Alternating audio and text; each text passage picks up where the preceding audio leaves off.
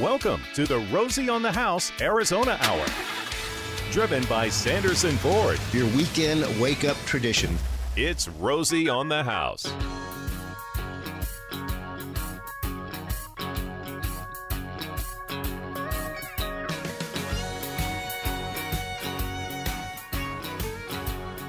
On this beautiful Arizona Saturday morning, welcome to Rosie on the House, your Saturday morning tradition for 31 years. If you were waking up on this week 165 years ago, 1884, President Franklin Pierce, 14th President of the United States, ratified the Gadsden Purchase. It became effective as of June 30th, 1854. The reason for the purchase is we needed more land from Mexico, even though we had gotten the territory from them in the war. Right. We decided later we needed more. I think what I would have done instead of paying for another 22,000 square miles or whatever it was, I've been like, you know what? Sorry, we sent you the draft. That's not the final version of the territory lines. Oops. And it turns out here's the borderline, because remember, we won the war, but no, we bought it. We bought the Gadsden Purchase. It gave us the land we needed to complete the rails through to California and the Pacific Ocean. We needed that flat territory across the southern border. That's how the railroads were built. It was kind of like water. The point of least resistance is how they built the railroads. And they're getting a new point of entry in Douglas. Last week, the Cochise County Board of Supervisors unanimously approved a preferred site development that's 7 miles from the city center. Their current one, the Rural Castro Port of Entry, was built in the 1930s, and as you can imagine, our needs are a little different than they were 80 years ago. So I wonder if the structure is still holding up that well. I haven't been there. This is one of those rare times where we have a staycation in a town of Arizona I have not been to, but we're going to have an interview a little bit later in the hour with the event coordinator for Douglas Days, as well as our Joseph, who was our staycation winner, who stayed at the Gadsden last week.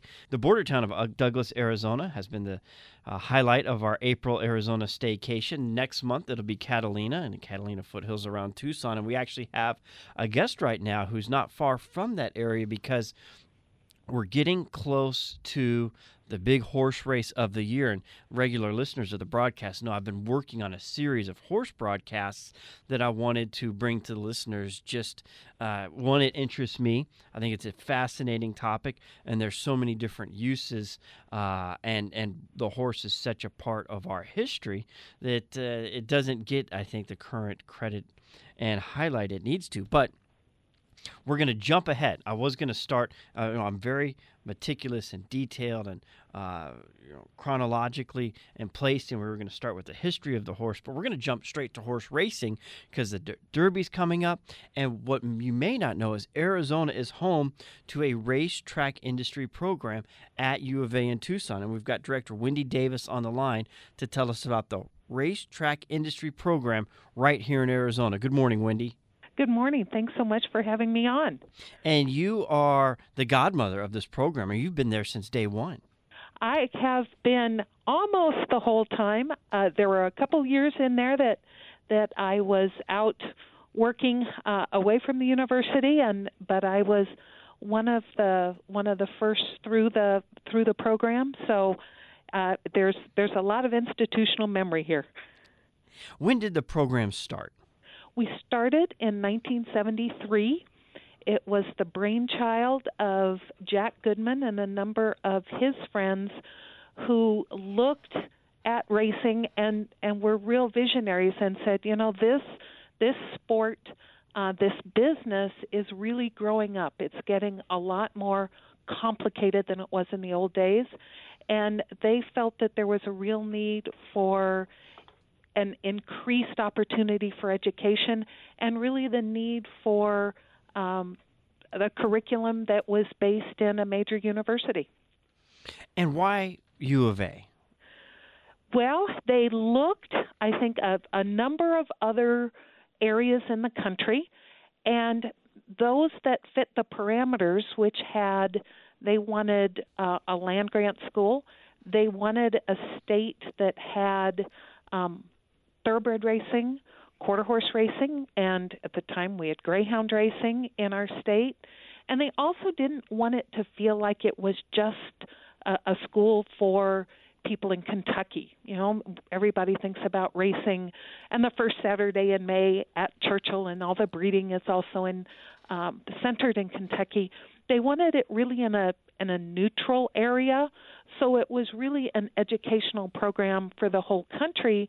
And as it turns out, we have international students that come here also.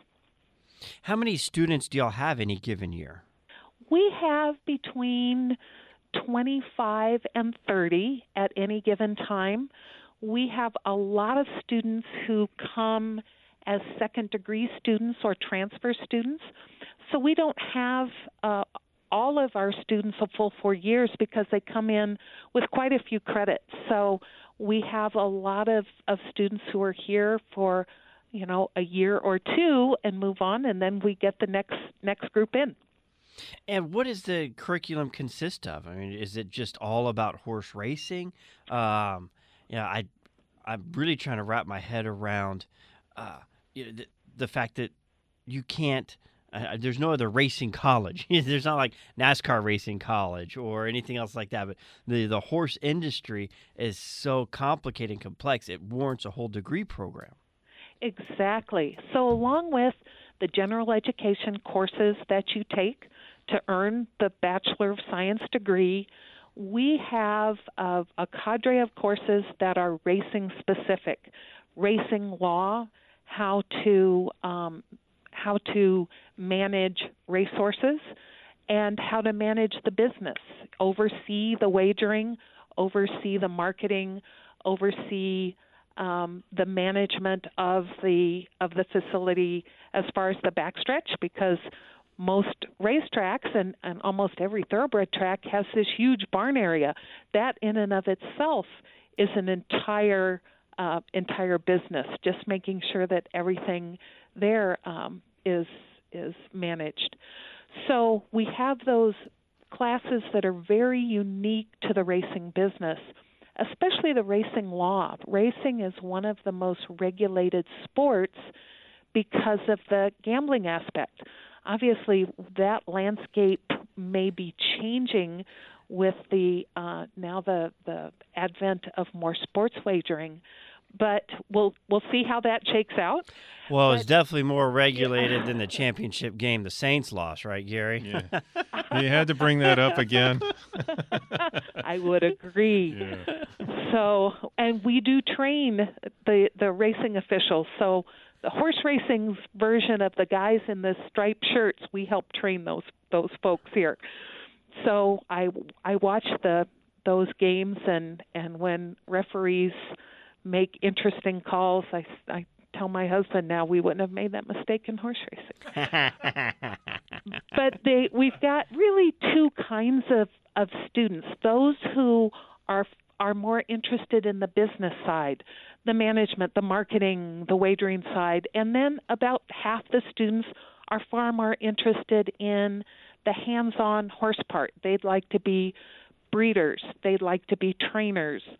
They'd like to be bloodstock agents. So after everyone takes our racing-specific classes and also a group of basic business classes, because we have to face it that, business really runs everything, the student either does additional business courses or goes more down the path of a traditional equine science curriculum, where they'll do nutrition and reproduction, some more horse handling type courses. So with all of that breadth, we can really prepare our students for whichever direction they want to go. They're also all required to do an internship. So that's where we get them hands-on opportunities in whichever direction they choose. And we find it's really interesting and rewarding that a lot of folks come into the program and they may not have a real understanding of what all is available out there. So they come with a mindset of, I want to do A. And by the time they're done with school, they found out that there's B through Z, and they may have changed their path path totally. But that's what's fun, to have people find their passion in the sport. And I was excited to bring this topic to air, and I thought, oh, this is going to be great. Nobody knows about it. This hasn't been covered, and we were going to be the first to cover this in a long time until I opened my May edition of Arizona Highways, and there you are on page 10. I thought they were thinking the same thing we were, but I don't mind getting beat to the Arizona to the press by Arizona Highways. Interesting article there, and it talks about the hands-on side of the equine centers getting ready to move. We are. The university was gifted a beautiful horse farm out on the northeast side of Tucson, and it's the former home of Almara Arabians, and a lovely facility, almost 100 acres, set up to be a facility to breed and train racehorses, and also has a lot of infrastructure that allows it and really is set up to teach. Mrs. Tankersley, who owned Almara, was a huge proponent of education in no matter what area, and I think she'll be very pleased when she sees the program moved out there. Well, you talked about internship later. After the break, we're going to talk about all the opportunities because anybody may think, well, what is there other than Turf Paradise? Well, we'll talk about those things along with all the different industries that revolve around horse racing in Arizona and a little bit of the history. It used to be a lot bigger than it currently is, and some of the famous horses and some of the famous horse breeders and names around the horse industry that all have come or have ties back to Arizona here at Rosie on the House. More with Wendy Davis right after this.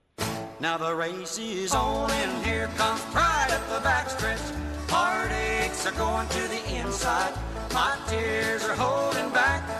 They're trying not to fall. My heart's out of the Time for our Arizona State Park Passes giveaway. True or false? Text T if you think it's true to 411-923 or F for false. Same number, 411-923. In the 1950s, the Morenci mine was the largest mine in America. True or false? To 411-923, and we'll send you 2 day passes to Arizona State Parks that come with parking pass good to any one of the 35 Arizona State Parks. Into our conversation with the Race Track Industry Program Director, Wendy Davis out of U of A, talking about, I want to know more about the internships that you've got 20 to 30 students. Obviously, Turf Paradise can't take all those internships. Are we shipping them out of state? We are. We send them all over the country. One of the wonderful things about racing in Arizona is that we can race all winter. One of the terrible things about racing in Arizona, and especially Phoenix, is we really don't race there in the summer because of the heat. Most of our interns go out during the summer. It is just due to the racing schedule that we need to send students out all over the country. We have a great application process, and we actually encourage the students to let us know what their dream internship is. What is it you want to do? What is it you want to learn? And then we go out and find those internships at either racetracks or in any of the other ancillary industries or at a farm. We also have a number of people from the industry requesting interns, and the neat thing is we have more requests for interns than we have students to go out and fill them all. So there's a real support from the industry for our program. We've got one internship coming up this summer that is really unique, and it is from the United States Trotting Association, and that's the organization that oversees harness racing. Their breed registry, and also within that same organization, they oversee the rules and regulations of racing for that type of breed. They are going to take in an intern and show him everything about the internal workings of how a breed registry works, how horses get registered, Then they're going to talk about all of the other things that goes along with being leaders in any industry, which is legislative issues, lobbying. They're going to take him to Washington, D.C. when they talk to the legislators. They're going to take him to their major races over the summer so he can see the marketing side of a major sporting event. It's just going to be an amazing opportunity. The industry really appreciates students and that they have such a passion. When they get done with school, they're ready to hit the ground running and really make a difference. Now, we've got Turf Paradise. What other horse racing facilities are in Arizona? They run basically fall, winter into the spring. Rito Racetrack is here in Tucson. It's a very historic little track. This meet here is just, it's about 6 weeks. Some years it might be 7 weeks, but basically 12 racing days over 6 weekends. One of the neat things about Rito is known as the birthplace of quarter horse racing. A lot of the gentlemen who were the founders of the American Quarter Horse breed, which is the largest breed registry in the world right now, but it only started in 1940. It has just grown by leaps and bounds and overtaken numbers from all the other breed registries. A lot of the gentlemen who started that were based here in the Southwest, and they had a hand in creating Rito. The first quarter horse track, though, was in Tucson and was called Hacienda Multaqua and started out on a gentleman's ranch. Some of the listeners in Tucson might recall a restaurant called the Tack Room. At one point was one of the few 5-star restaurants in the country, much less in Tucson. And that's where that original quarter horse racetrack sat. It was there for a couple years and then was moved to where Rito track is right now. Really interesting and exciting news for racing in Arizona. Prescott Downs raced from 1959 to 2000, and in 2000 moved out to Prescott Valley, raced for a while, went to 2010, had some financial issues, but I'm really excited to say that they will be opening for live racing over the Memorial Day weekend this year. So we will have racing in Arizona in the cool northern part of the state this summer for the first time in many years. And just really quick, the difference between quarter horse racing and thoroughbred horse racing. Quarter horses are like the funny cars or the sprint racers. They specialize in races that are under half a mile long. The thoroughbreds are more the IndyCar racers. They are the horses that specialize in the races that are a mile or a mile and a quarter. The longer races, what you would think of when you think of the Kentucky Derby. A little more horsing around right after this. And it's a run for the roses as fast as you can. It's the chance of a lifetime in a lifetime of chance. And it's high time. The answer to our trivia question was false. It was actually the second largest mine in America. So if you texted false, watch your phone. You could be receiving a notification that you were the lucky winner. We'll get the address and we'll drop those tickets in the mail to you for any one of Arizona's 35 state parks. That is a huge mine in Morenci. You're telling me it was only the second biggest? And that was in the 50s. It may have later. I don't know. It's But pretty. Marshall Trimble's book didn't go into that detail. It just said in the 50s. Marshall's not much of a miner anyway, but he's a good guy. As we cover southern Arizona, Tom Reining, the man who moved the Rangers to Douglas, broke up a notorious family of cattle rustlers in the Douglas area using silver. The Taylor family was known to go take calves and put their brand on them before other ranches around could brand their own calves. So what Mr. Reining did is he got out there ahead of them and put silver dollars in their gullets so that when they came back to be sold to the market and he pulled the silver back out, he could prove these weren't your cattle. When they pulled the silver coins out, they were given 24 hours to leave the territory, which was a pretty light sentencing. Wow. Considering the time. That sounds like an episode from Bonanza. A little bit of Arizona history that we like to bring you every single week that revolves around whatever part of Arizona we're featuring that has to do with wherever our staycation focus is. And our focus for this hour has been the racetrack industry program with Director Wendy Davis out of the U of A program. And Wendy, we can't talk horse racing and get out of this segment without talking about Bob Baffert. That's right. I think he is by far our most notable graduate. He was one of the early graduates from our program. He's a Nogales native, started his horse racing career on the fair circuits at Rito, was a jockey actually for a very, very short period of time. I think only his father would have him ride his own horses, but he was also a quarter horse trainer, won his first race back in 1971 at Flagstaff when the track ran during the summers. And he won his first thoroughbred race in 1979 right here at Rito Park in Tucson, Arizona.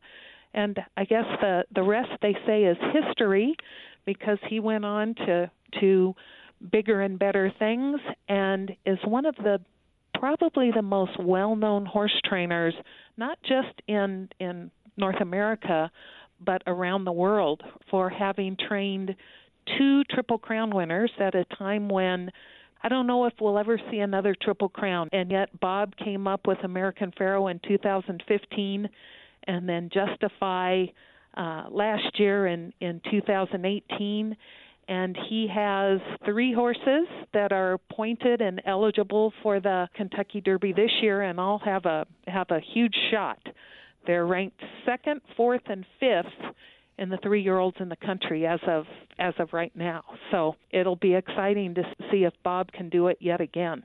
And he probably was the reason that I started wanting to do a program on horses. It was after his the second winning of the Triple Crown. I thought, you know what? I want to get him on for an interview. I'm going to assume you've seen the movie 50 to 1. Yes, absolutely. And Bob actually plays himself in that movie. He does. He's a great character. And he plays kind of a little bit of a jerk, but I get the feeling that was a little bit of Hollywood, and he's a lot more playful than his character allowed him to be in that movie. Absolutely. There was a lot of artistic license there. It makes for for a good story. It tried to play up the little guy from the dirt track and the big guy. But for a lot of us, we know that Bob appreciates the little guy from the dirt track because that's him. In fact, there's a biography about Bob, and the title of the book is Dirt Road to the Derby in Dubai. So he certainly remembers his days, and I've heard him speak fondly about his time at the tracks in Arizona. Well, we'd love to get him on the broadcast, and we've not been successful in scheduling that yet. But I'm glad to hear that my theory about his personality was true, because I hear the quotes that he says, and I watch him when they show him celebrating. I'm like, there's no way he was that jerk that he was in 50 to 1. No, they just had to give you something to talk about in that movie. Yeah. So in addition to Bob Baffert, we've got the Kentucky Derby coming up, and you've got a few caveats about the histories and traditions around the Derby? We do, and this is known as the Run for the Roses. And I was thinking, well, why is that? What's so special about a rose? Way back in 1896, there was a decision to put some sort of decorative drape on the winner, and it turned out that it was a garland of roses. Back at that time, it was white and pink roses. They did it for a couple of years, and in 1904, they decided that roses should be the official flower of the Derby, and it became the red roses, and that's been tradition ever since. Another tradition, the singing of My Old Kentucky Home, and everybody in the stands and almost, I think, everybody at home who's watching the Derby on TV gets a little teary-eyed as they sing along with My Old Kentucky Home. And that started early on, but not as the official song as the horses came on the track. It's interesting that it was just played sort of intermittently and really didn't become the official song until probably 1930 or so, when the horses went to the post, along with the mint juleps. And I have to say, boy, it is tradition, and everybody should have one in their hand, but you don't really have to drink it. Even the mint lays over and dies. But if you're really a diehard, go ahead and see if you can get to the bottom of it. They pack a punch. They do. What's really interesting, and what I think is sometimes lost on folks as far as the Kentucky Derby, is that, as the song goes, it's the chance of a lifetime and a lifetime of chance, because the Derby is strictly for 3-year-old horses. And so you could have a great racehorse, and it was a great racehorse as a 2-year-old, or it may become a great racehorse when they're 5 or 6 or 7. But the Derby is restricted to just 3-year-old horses. So that's what so many people point their horses to. Of course, it's everyone's dream, I think, who's ever bred or owned a racehorse, to be there and see your horse in the race and then watch the roses be draped over their neck. But that is just one day and one point in time, and that is the only chance you have to be the Kentucky Derby winner. That's what makes it such a sought-after race to win. It's really something very, very special. All tradition, the stars have to line up. That's 145 years old this year. That's it, yes. And it sounds like, you're training like an Olympian, because some Olympians train for 4 years and they have that one shot to get the medal. Now, there's also a couple other movies that are pretty famous, Seabiscuit and Secretariat. Which is your favorite horse racing movie? I think it's probably Secretariat, probably closest to the truth. All the others are certainly accurate for the most part. You have to make it interesting. But Penny Chenery, also Penny Tweedy in the movie, was such an amazing woman, and was really, just as she was portrayed, she really went into what was previously a man's world and said, I can do this. A real stalwart in racing until her very last days. There's actually, at the very end of the movie, when they show Secretariat winning the Triple Crown, she plays herself in the crowd, which was wonderful. But she was truly one of the first women to step forward and really make a name for herself. And one other little note, since we're pulling everything back to Arizona, in Sonoyta, at the crossroads of Highway, I should know the numbers. I think it's 83 and whichever goes the other direction. There's a steakhouse. 82. 82, that's it. And a couple little things right there on that corner. There's also a building that looks like a big barn. Well, Penny's sister lived in Sonoyta, and that barn was actually built to look like the barn that Secretariat lived in. And for many years, unbeknownst to many people here in southern Arizona, the Triple Crown Trophy and all sorts of Secretariat memorabilia was right there on that corner in Sonoyta.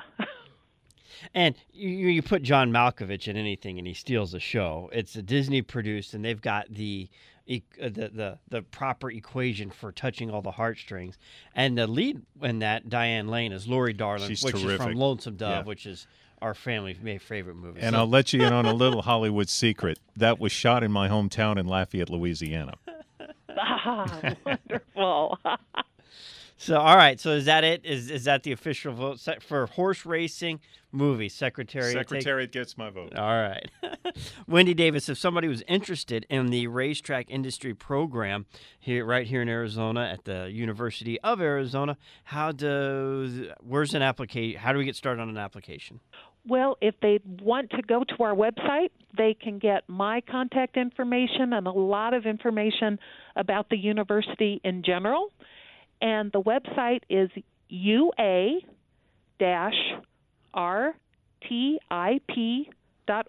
So ua-rtip.org. Wendy, thanks so much for your time this Saturday morning. We may have to get you back after May 4th, the following weekend, maybe just a follow-up to the Derby and get your thoughts and impressions on what you saw at the race and maybe some takeaways that, us, the average viewer, doesn't get from somebody who's got as much experience in the industry as you. I would love to come back on and spend any Saturday morning with you guys. Thank you so much. Thanks for having me on.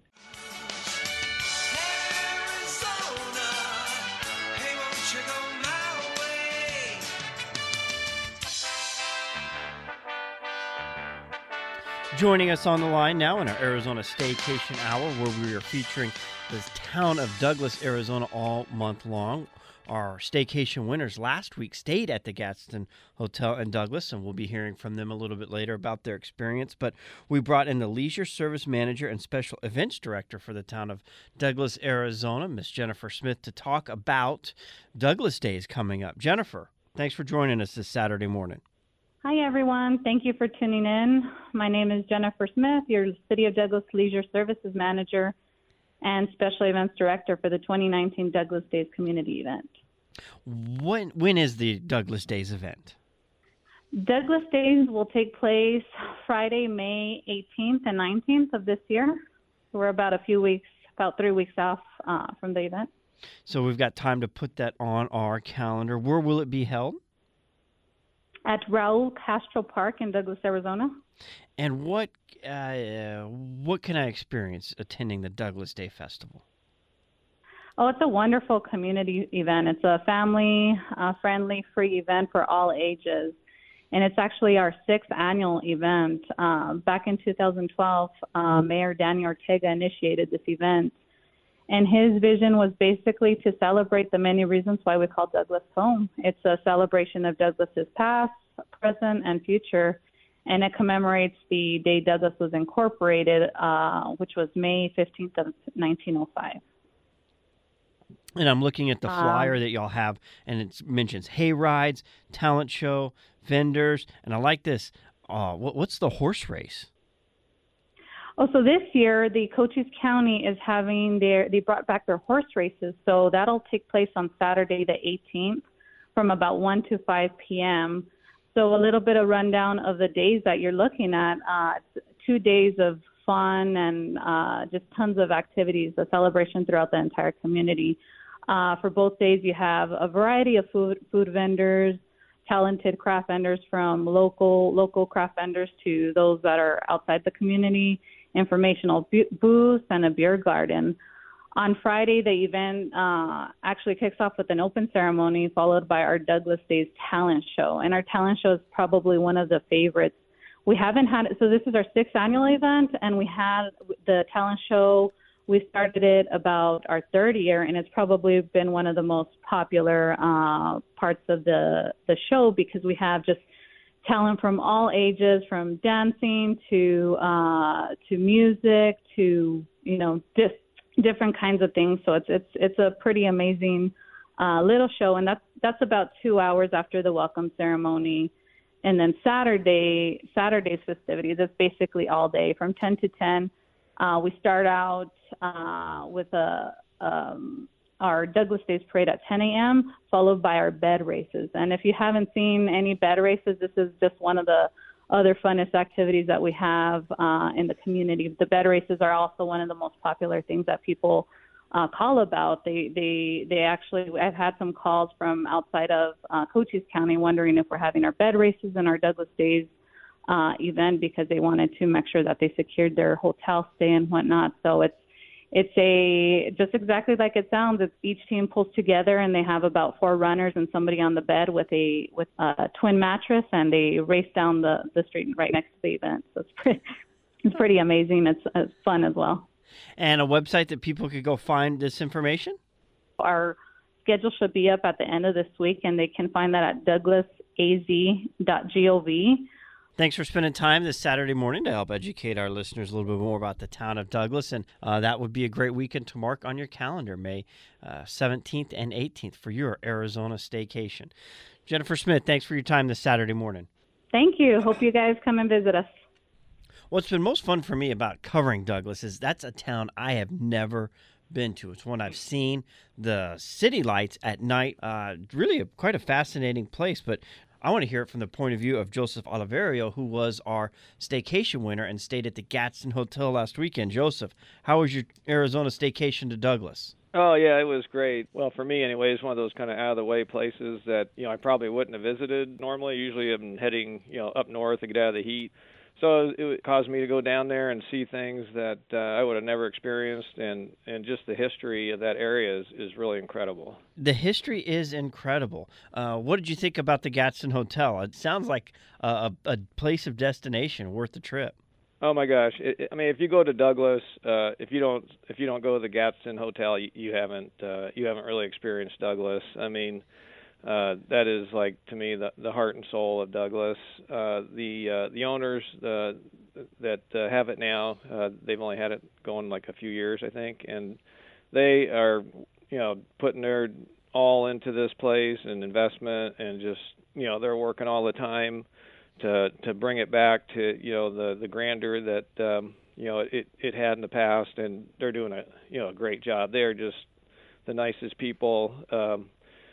Florencio and Anel Lopez. They're just like fantastic people. And they actually gave us a tour.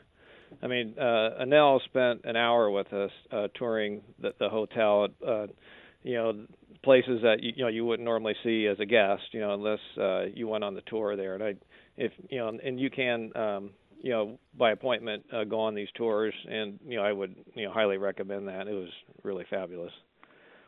And so you stayed at the Gadsden Hotel. What else did you do while you were in Douglas? Okay, unfortunately, it was a holiday weekend, and some of the... That's right. And we didn't know that when we picked the date 18 months ago. Sorry. Sure, that's okay. We didn't run out of things to do. Of course, we didn't just stay in Douglas. Since we were down that area, we went to Bisbee, which is like kind of the opposite of Douglas in a way. It's kind of a bustling touristy area, but that is really fascinating as well. And then we also had to see Tombstone on the way back. All right, so now the big question: what were you driving? Okay, we had a Ford Fusion from Sanderson Ford, and John Pratt was real nice, and got us set up in that car. And I'm used to driving a pickup, and driving a nice sedan like that was, a nice change. We enjoyed the car very much. I had to think about this, but I bought my first vehicle in 1974 from Sanderson Ford. I had to think back, but it was a Ford F-100, which they haven't made for a long time. But they're great people down there. Great people, and been in business a long time for that reason. They just like to treat their customers right. And if you'd like to win your Arizona Sanderson Ford staycation, you can go to rosieonthehouse.com/travelaz. We're taking entries right now for a lake staycation coming up this summer to Lake Havasu. Enter by May 15th.